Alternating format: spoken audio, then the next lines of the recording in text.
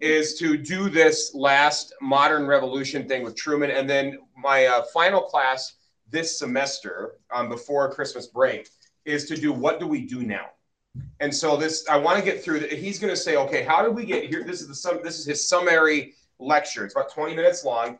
And what he's going to do is he's going to walk you through the modern world in which we live. So in other words, we've been through all these different thinkers. We've done through all this history. He's going to sum up where we've come and give you three examples, three kind of areas in our modern world that are going to give you like how we got here and then what do we do about it. And then next week, and this is where I'm going to bring a bunch of stuff in, is now what do we do about it? Like what kind of advice do we have? How can we be countercultural? How can we be faithful? How can we address these issues? What can we do personally? What can we do as a church? What can we do as a community? One of the things we're going to talk about next week is also the doctrine of the two kingdoms a little bit in terms of what stuff that's more for the church and what stuff more for like the political arena, right? Those are different things.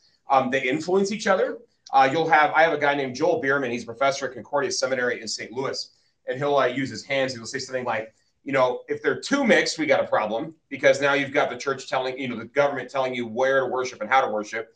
But if they're too far opposed, we got another problem, right? Because that means it's like they influence each other and they keep in their realms and you can't have one without the other in this life.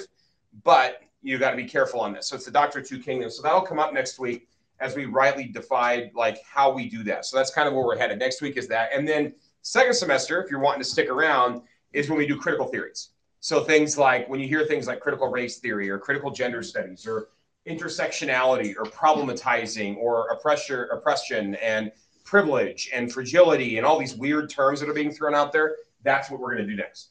That's the next section. So now that we've established how individuals look at themselves, which is this. Now we get to see how individuals look at themselves in society and how society organizes itself, and we go bigger. So a lot of the stuff you've heard in the news, this is the stuff that almost everybody assumes without even thinking about it, right? That's kind of why I'm doing this first.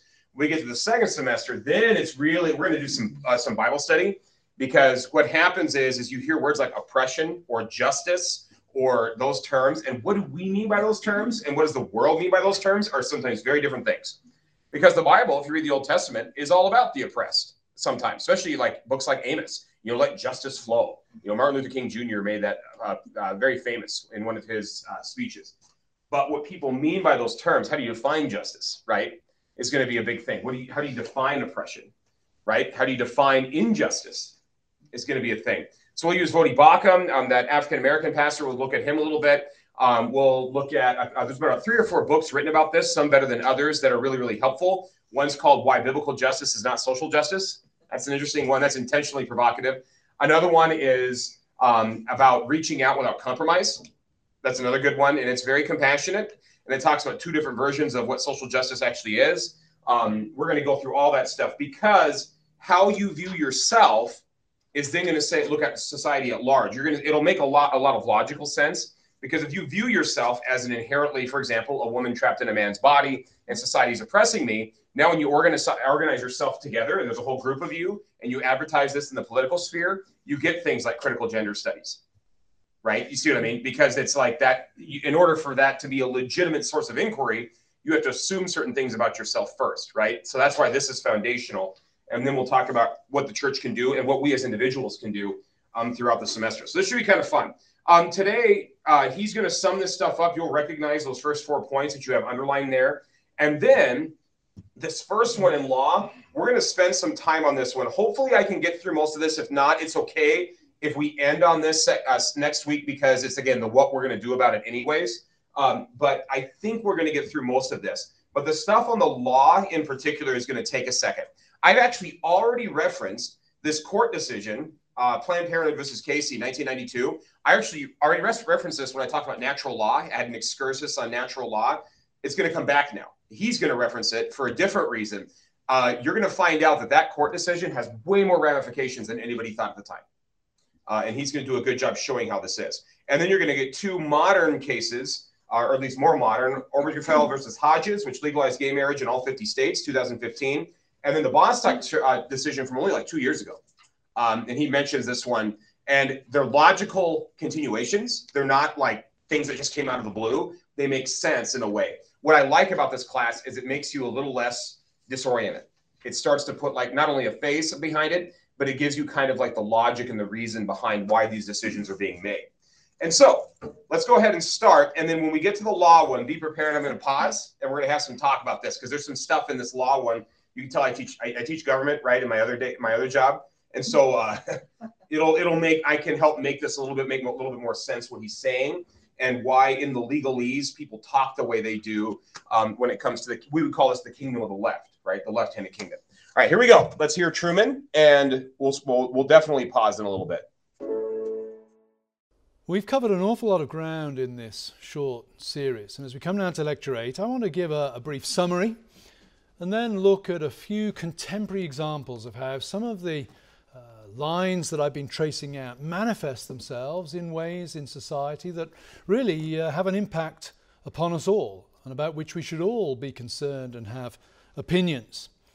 But to go back to my very first lecture, if you remember, I said there were 4 things that I was particularly interested in the modern world that characterize the modern world in contrast to cultures that had gone before. I said the modern person is characterized by what I denoted as expressive individualism. That is the idea that today to be fully you means to give public and social expression to that which you feel inside, rather than looking around to society, if you like, and finding out what we need to learn in order to conform. We tend to think of the real us as that which is within us. We use words like authentic. He's an authentic person. What you see is what you get. What you get outwardly is what he is inwardly. We prize spontaneity. People who do things, apparently because it just wells up from within them. Expressive individualism. And we see the roots of that, said in Rousseau. Even in an odd way, we see it in Freud, certainly in Nietzsche and in Oscar Wilde. I also said that the modern person sees happiness as an inward sense of psychological satisfaction. If I had a longer time, I'd trace out the intimate connection that exists between this and expressive individualism. Suffice it to say that this is really the underlying theme from Rousseau onwards, that happiness is ultimately an internal state, an internal psychological feeling. Even Marx's concept of alienation touches on that kind of notion of happiness as well. I also said the modern world is a world that sees all things immanently.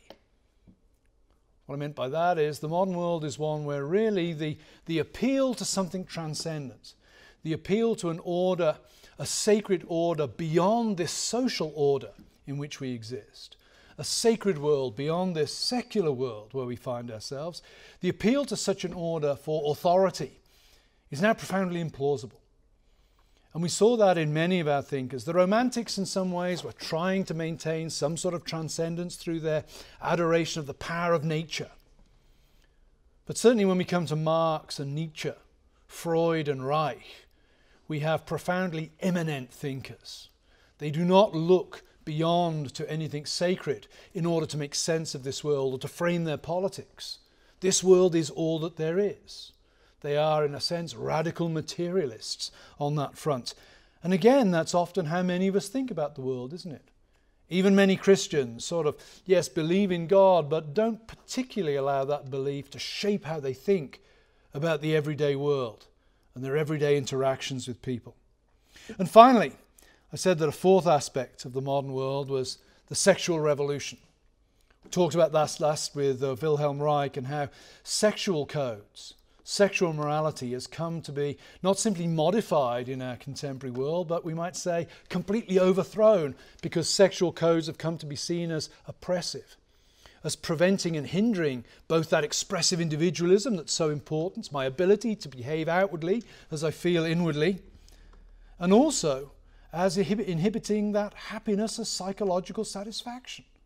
If the purpose of society is to make as many people happy as possible, then the unleashing of sexual instincts, the abolition of sexual codes becomes important. And we saw in the work of Wilhelm Reich how he formulated a specific politics around this notion of the overthrowing, the dismantling of sexual codes. So that's a sort of overview of the course as a whole. What I want to do now in the remaining... So with that in mind, forgive my grammatical faux pas, by the way, into the parentheses. I switched things around, so now the singular plural agreement is wrong.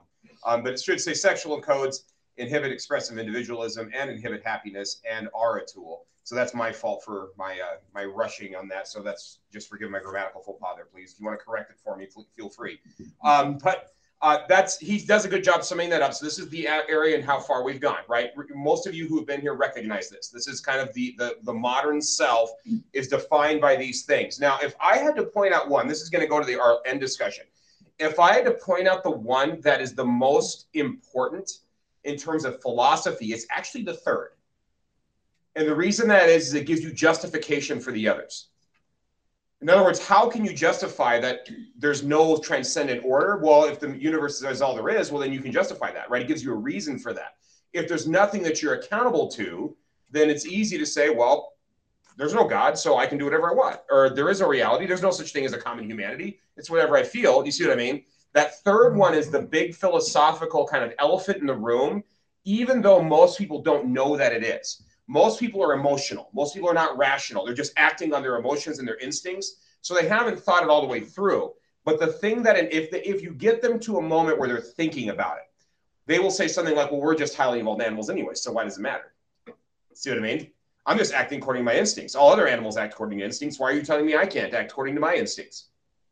See? But you have to get into that point first. Most people are just emotional, right? It's more just, well, I feel this way, or I was abused as a child, or people have always tried to keep me down, or the man is oppressing me, or whatever it is. And so they usually have, it's more irrational, or it's more emotional or emotive.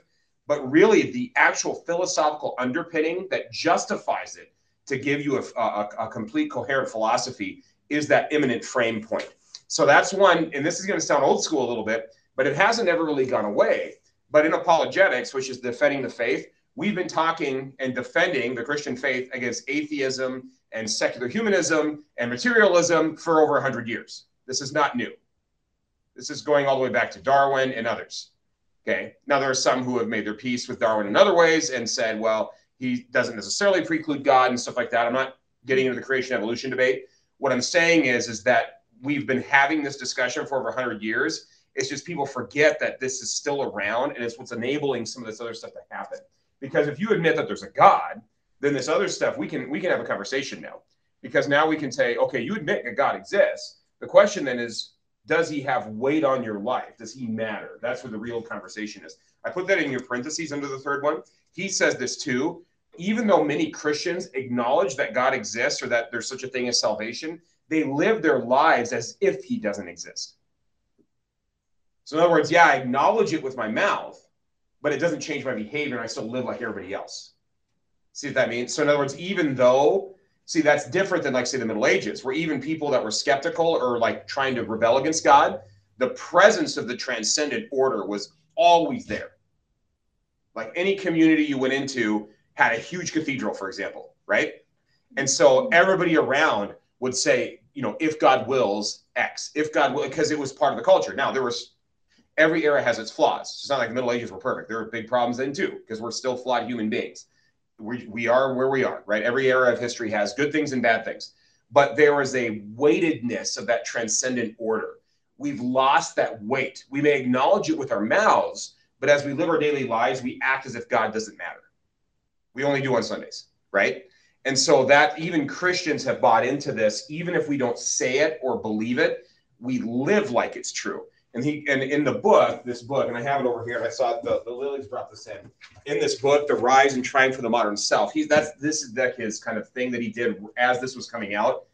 In this book, he calls this, and it's based on other philosophers, the social imaginary. I know I mentioned this at the beginning, but it's the idea that it's the stuff people just assume in their daily lives without even thinking about it.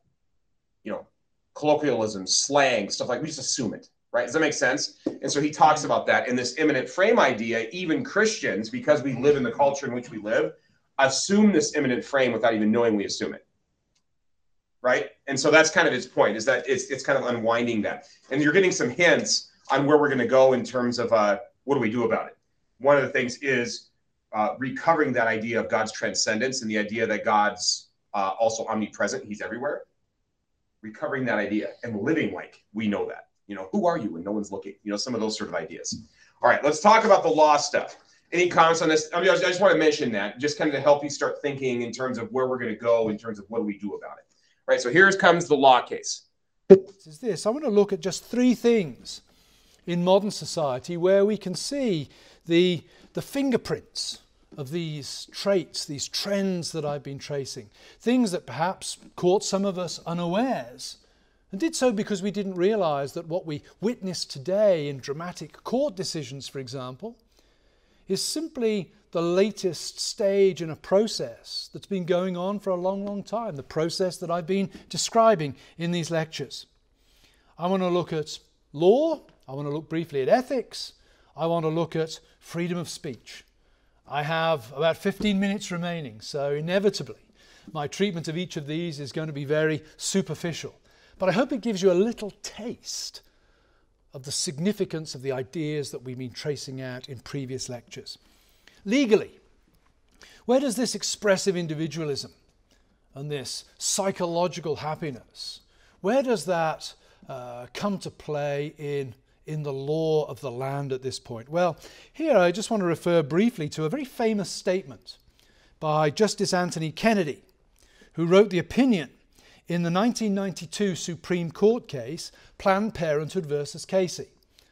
Bob Casey Sr., Governor of Pennsylvania, had written into law a rule that placed some restrictions on abortion clinics, and Planned Parenthood brought a case against him that went all the way to the Supreme Court. And in the judgment in favor of Planned Parenthood and against Casey in this matter, Anthony Kennedy penned these lines: "At the heart of liberty is the right to define one's own concept of existence, of meaning, of the universe, and of the mystery of human life.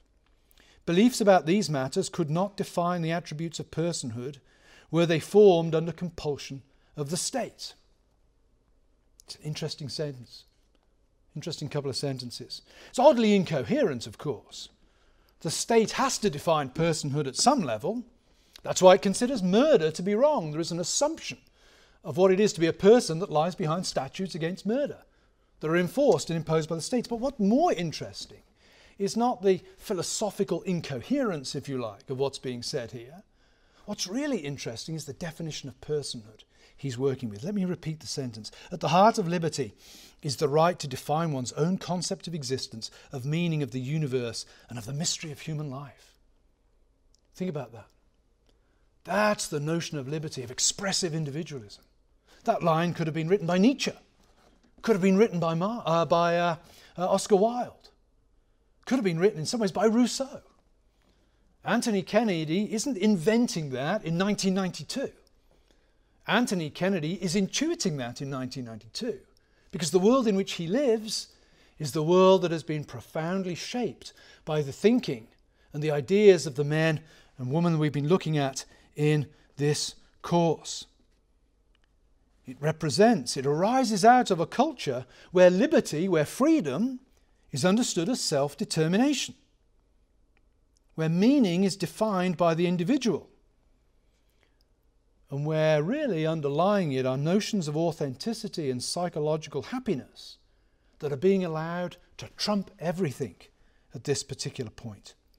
What that ruling, Planned Parenthood versus Casey, does, we might say, perhaps provocatively, is it establishes in law the kind of expressive individualism we noted in Lecture 1 and traced in subsequent lectures. And that ruling has been foundational to subsequent Supreme Court judgments, particularly relative to the sexual revolution.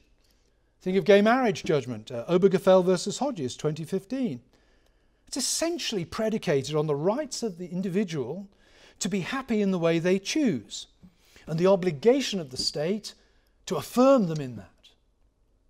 Again, that ruling rests on expressive individualism. And make no mistake, at this point I'm not expressing either approval or disapproval of that ruling.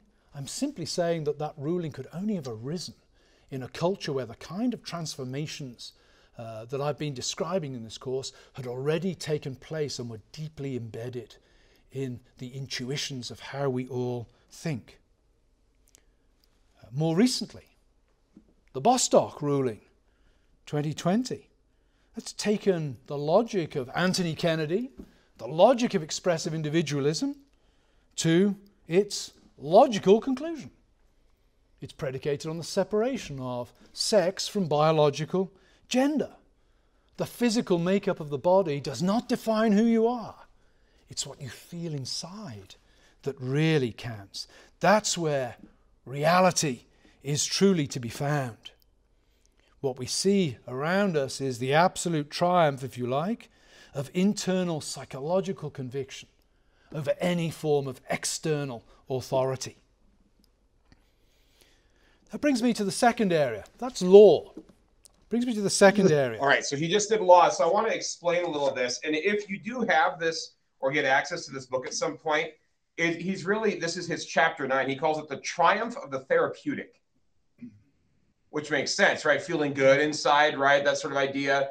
Even Christianity, in some cases, there's a famous quote, I think it's the 80s or 90s. They called it moralistic therapeutic deism, where God's out there somewhere, but he just wants me to be happy. Right? Kind of Oprahism, sort of, right? That kind of sort of idea of Christianity. So more moralistic therapeutic deism, where God just wants me to feel good. He wants me to be healthy and successful. And he wants me to be happy, right? That's kind of that goes all the way back to the 80s and 90s, right? And so that was identified a long time. Many Christians think that's God. Well, God doesn't make mistakes. And if this is how I feel, God must have just made me this way. See? So even Christians get sucked into this sort of thing. Okay. So the triumph of the therapeutic, and he opens this with Algernon Swinburne's Hymn of Man. Glory to man in the highest, for man is the master of things. That's what he quotes, is that poem. You see why. So he goes through, and this is fascinating, these court cases. And as you heard, he starts off with Planned Parenthood versus Casey. Very famous court case. In some ways, it's almost more important than Roe v. Wade when it comes to abortion jurisdiction. Okay, so Roe v. Wade established a right to an abortion not because of personhood or autonomy, but because of the right to privacy.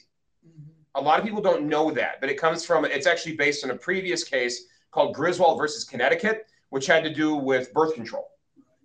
And so when that happened, the court invented, and I mean that, invented a right to privacy that did not exist in the Constitution. In fact, in the case, the majority opinion says, well, it comes from the shadows and penebras that's around the Constitution that we have this right.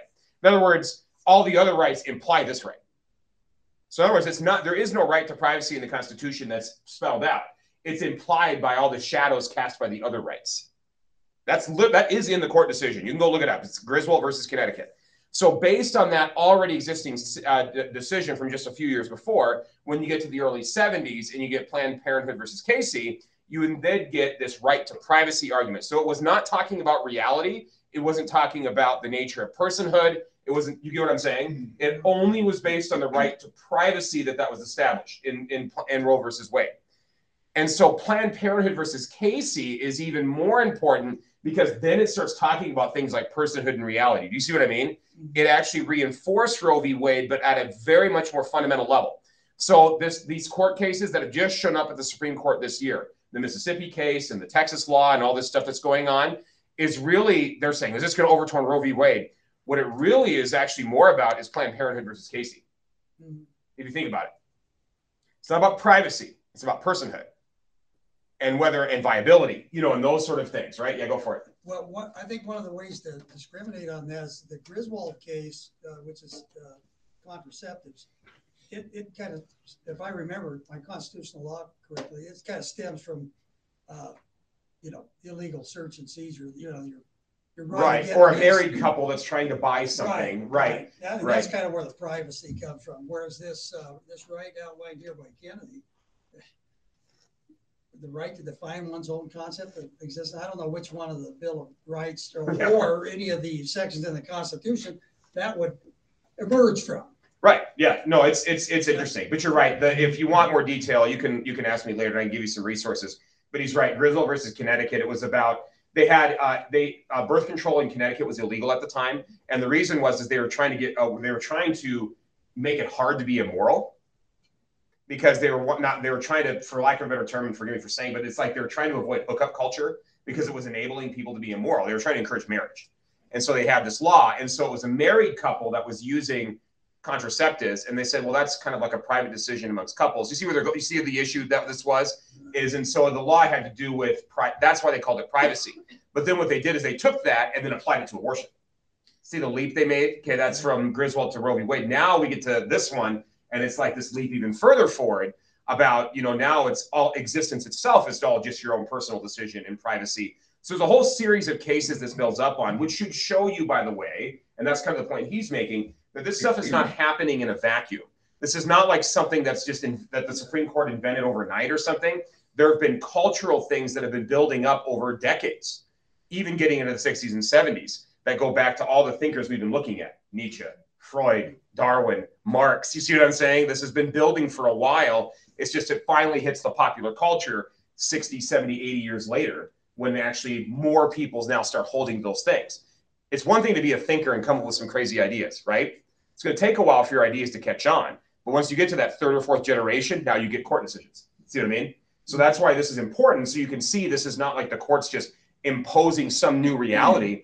They're just recognizing a social imaginary that already exists in most people's brains, okay? So that's important to kind of say that. So anyways, he does a good job pointing out how incoherent this is, because the court's saying, well, we can't really decide what personhood is, but we do know what a murder is. Okay, wait a minute. You see what I mean? They're trying to have their cake and eat it too. They're trying to avoid the hard discussion and try to kind of chart this. Well, this is just kind of up to everybody else. We just want everybody to be have individual liberty. Okay, so why does that matter? Right? So in other words, it's a way of trying, and the court really since the 60s and 70s has been doing a lot of this. Technicalities, do we have jurisdiction? How can we try to please everybody? You know what I'm saying? They've been really trying hard not to make a hard decision or try to maximize everybody's individual choices without actually saying something that actually is transcendent. And you can see why, right? And then what happens now then is what the courts tried to do, and again, kind of incoherently, it said that in law, the only thing that's illegal is preventing people from having their own ways, basically. So in other words, discrimination or oppression, those are the only things that are illegal as defined by people who say they're experiencing it because they can't be their true expressive selves. Okay, so this means it's logical then, when you get to Obergefell versus Obergefell, there we go, versus Hodges or Bostock, those two other court decisions he mentions. This is from, so in his book, he actually does more than this. He talks about Lawrence versus Texas, 2003. That was about sodomy laws in Texas that were overturned. I don't know if any of you remember that decision, but 2003, that was a big deal. 2013, U.S. versus Windsor. That was the one about the Defense of Marriage Amendment. That was, or a law that Bill Clinton signed, the 1990s. And it was basically an overturning of that federal law. And then you get to 2015. This is from the ruling. I want to read this really quick. A first premise of the court's relevant precedents is that the right to personal choice regarding marriage is inherent in the concept of individual autonomy. Listen to that very carefully. I'll say it again. This is from the majority opinion, 2015. A first premise of the court's relevant precedents, and that's again, Planned Parenthood versus Casey, Griswold versus Connecticut. You see what I'm saying? Okay. Precedents is inherent in the concept of individual autonomy. That means you are your own self or your own, and this is where I'm going to say a little bit of a Christian worldview. You're your own God, basically. Because what it means is you define your reality, you define your meaning, you define your own existence. And so at the heart of liberty, this is Kennedy, you define it for yourself. And so from a Christian worldview, this is where I'm going to point this out. You have become a God unto yourself at this point because you determine your reality, not what God has made you to be, not what the universe says you are, not what society says you are, or what your community says you are, or what your parents even say you are. It's whatever you say you are. So individual autonomy is one of the first things that the court uses because now you decide what is meaningful for you, right? And that's just part of the expressive individualism, okay? It's inherent in the concept of individual autonomy. And then it says the right to marry is fundamental because it supports a two-person union unlike any other in importance to the committed individuals. Notice that it's not defining marriage. It's just saying that it's whatever two individuals want it to be. The court does not want to define marriage because that would say there's a transcendent order to things, right? We're not going to define marriage. We're instead going to say it's just two people and whatever they want it to be because that's individual autonomy. If you define marriage, that would actually be a precedent, or that would actually put into law that there actually is such a thing as marriage that can be defined. The only definition they can come up with is just two people. Now, of course, the part of me that's a little bit coy is say, why limit it to two people now? Why isn't that arbitrary? What if people expressively inside only have happiness in a plural marriage? Who's going to decide? You see what I'm saying? And so you could make the exact same arguments in this argument for polygamy or polyamory or whatever term you want to use, plural marriage. You could. There's no reason. Listen to it. A first premise of the court's relevant precedents is the right to personal choice regarding marriage is inherent in the concept of individual autonomy. Okay, well, 4 autonomous individuals got together and decided that was a marriage. See? And so if marriage is whatever individuals want it to be, you can't outlaw polygamy. You can't. There's no logical reason for it based on this sort of reasoning. And then they try to bail it out and say, well, it's just 2 people. Well, why limit it to 2 people? I can't guarantee because I'm not a prophet. But I would wager money that in my lifetime, and really probably some of your lifetime, in the next decade, 10, 15 years, you will see a polygamy case at the U.S. court. You will. Yep. It's coming. Because how can you justify it now? How can you based on the logic, say Supreme Court precedent, based on what you said, court, in 2015, how can you deny my plural marriage? See what I mean? Yeah, go for it. Does the Supreme Court ever back out of their precedents? They can, but it's very rare. And that's actually what one of the in the latest abortion hearings with the Mississippi law, the Solicitor General of Mississippi or the Attorney General, can't remember who it is, said that. He's like, there are ways in which the court has gotten cases wrong and overturned them. A great example is Plessy versus Ferguson, right? And then you get things like Brown versus Board of Education. So Plessy versus Ferguson, I don't know if you remember this, that says separate but equal doctrine. In other words, and that created all the segregation in the South basically as legal. And then in Brown, what was that? Dred Scott. Yeah, Dred Scott, right? The freed slave in 1915. Then he sued, and then the court basically said he's not a person, he's just property. He's not a U.S. citizen. That's 1850s. They've overturned those. Yes. So it is possible, but it's very rare. And so because it's so rare, you know that this is going to be a court case. Okay, so that's, again, I'm talking about this. I'm doing a lot of Kingdom of the Left stuff right now, but I'm doing it to show you how this modern self stuff has real world implications that you're experiencing in current events.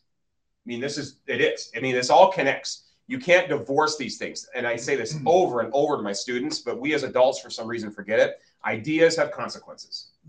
Okay, and we have to say it over and over and over to ourselves. Ideas have consequences. Okay.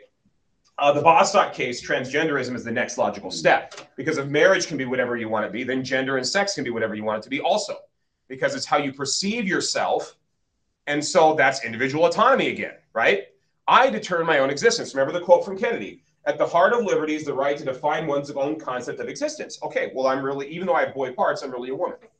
That's my concept of existence. It's just the next logical step. Now, oddly, and he talks about this, and I don't want to, because I'm recording, I don't want to get into too much detail here, but the T in the LGBT is actually a complete contradiction to the L and the G. How can you be a lesbian if you don't know what a woman is? Right. Yeah. Do you see what I'm saying? Yes. But because they're taking on the man, they're considered like co-conspirators, like, you know what I'm saying? But at its heart, it actually contradicts the other one. Because those other terms are incoherent. If gender is just a spectrum, how can you be gay or lesbian? Think about it. Yeah. Right? So just, again, he has a whole chapter on it. I don't want to get in a lot of detail in the recording on this, but it's just something to think about. Yeah, go for it. How can they take on the man if there's no definition of a man? Correct. And so you have to assume the stereotype to say there isn't a stereotype. It's an argument that blows itself up. If we have time at the end, I'll show you what would you say on this. It's hilarious. Actually, I showed you one of them where he says, I don't know where north is, but I know I'm going south. That's basically what they're saying. It's not a coherent statement, but you have to buy it because of expressive individualism and inner psychological happiness, even if it doesn't make sense. Doesn't matter if it doesn't make sense. What matters is if they're happy. Because that's the real thing. Doesn't matter if it's incoherent. Doesn't matter if it's not good for them. Even if you want to try to give puberty blockers to a 15-year-old, right? Even if you think that's wrong, it's not your choice. It's their choice because it's their autonomy, their reality. You can see where this, I mean, this all over, real world implications. Radical onset gender dysphoria. You ever heard that term before? Some of you might. It's a thing. Especially girls, it's the awkward phase, all of a sudden deciding that they're not really girls, just all of a sudden. There's been studies done on this. And actually, thankfully, there's been some pushback in, like pediatricians and others that have pushed back on this. But I mean, it's a thing. World Magazine, Christian Magazine had a whole article on this. Radical onset gender dysphoria, where girls at like that 12, 13, 14 range all of a sudden decide their boys. Okay. What I like to tell, I've told my high school girls when they're like seniors, it's like, you were never at an awkward phase, were you ever? You know, and they get my point. You know, they're like, so wouldn't it have been kind of harmful if your parents would have said, oh, maybe they are really a boy. I should stop their puberty right now. And even my high school girls are like, that's awful. Like even they admit that that's wrong. Like without it, they don't even have to think about it. My high school seniors are like, that's the worst. They're like, why would you ever do that? Even some of my most like more progressive ones that aren't necessarily from Grace, you know, but they're in the high school, even they recognize, yeah, no, that's a problem. Even they're recognizing that that's a bridge too far. But my point to them, and this is where I bug them, and I was just like, well, why is it wrong? You're saying it's wrong, and I agree with you, but why? Because now you've got another worldview issue, right? Because so that's my way of messing with them a little bit. It actually works pretty well. Usually they appreciate that. So my government class usually is pretty fun, and my apologetics. I teach both apologetics and government for the seniors, and it's awesome because I get them in both the kingdom of the right and the kingdom of the left, and they get to see how we make all these connections. It's kind of fun. So they get mad. Second semester, I like closing all the circles, and they start seeing all the connections, and some of them get mad. It's fun. All right. Anyways, so you're getting the idea of why this is important in law, and you could go through a bunch of other court cases, but again, and it's not, again, the biblical worldview. This is a Sunday school, so I want to kind of emphasize the biblical worldview on this. And in Romans 1, I'm going to keep coming back to Romans 1. If there's a passage to read about our time, it's Romans 1, where people worship the creation instead of the creator. Right? Yeah. Professing themselves to be wise, they became fools and exchanged the image of the immortal God with an image created in man, right? So it's this Romans 1, they exchange it for themselves. And then what does God do? He gives them up. He gives them up. And in the King James, it says a reprobate mind. Yes. I'll never forget that phrase, a reprobate mind. In other words, they've corrupted themselves, that they're broken in their thinking. And then you look at the world you live in, and we're seeing Romans 1 in action, even in the force of law. Okay, so if there is a scripture passage you should just read back and forth. Paul uses words like natural and unnatural. Oh boy, I don't want to say that. See, he does. He says yes. Natural and unnatural, because that assumes that there's such a thing as natural for everybody. That's a transcendent order. You can't have a transcendent order because otherwise you're accountable to that transcendent order. You can't say the word natural. Instead, it's, well, that's what's natural for you. Your truth. Yeah, your truth, or what's natural and it's about feelings, not about natural law, but feelings. We'll get to that when we get to the things to recover. One of the things that what we need to get better at, and the Roman Church actually has helped on this, at least their official statements, not all their statements, but the official statements, they're really strong in natural law. And so they have some resources and stuff that I'll point you to that might be helpful that way, as far as that goes. And we have that in our tradition. We just forgot it. Lutherans have had natural law since the beginning. I have a whole book on this from Concordia, actually, about natural law. And we just lost that because our culture doesn't talk that way, because of that social imaginary. All right, so you can see that I have that underlying. What you feel inside is now where reality is found, and now the law has to enforce this and stop those who prevent it. So if you try to get, if you disagree, for example, on some of these things, it's because you have a phobia. We're going to psychoanalyze you now, right? So it's the reason you don't like those people that are, dressing, they're not conforming to their biological sex, is because you're transphobic. The reason you don't like gay marriage is because you're homophobic. The reason you don't, so we're going to psychoanalyze you and explain it away, because nobody in their right mind could possibly disagree with this, because after all, reality is just what everybody wants it to be. That you would say that your reality is also true for them, that's oppressive. So something must be wrong. You must be hateful, or you must be, right? See how that works? So again, it has consequences. All right, I want to get to, actually, we can just save that because I can just show you the ethics thing here. I'll show you what would you say. Anybody have it? So next week we'll finish, keep your sheets. We'll finish ethics, freedom of speech, and concluding thoughts, because those are shorter. If you look, he's about halfway through. He goes through those through really quick, and then kind of has some concluding thoughts, and then it's where do we go from here? That's what I want to spend most of next week on, is what can we do about it? If you have any questions or comments, email them to podcast@gracepocatello.org, and make sure to subscribe to our channel to stay up to date on sermons and classes at Grace Lutheran Church in Pocatello, Idaho. This podcast is designed so that you can take grace with you anywhere you go.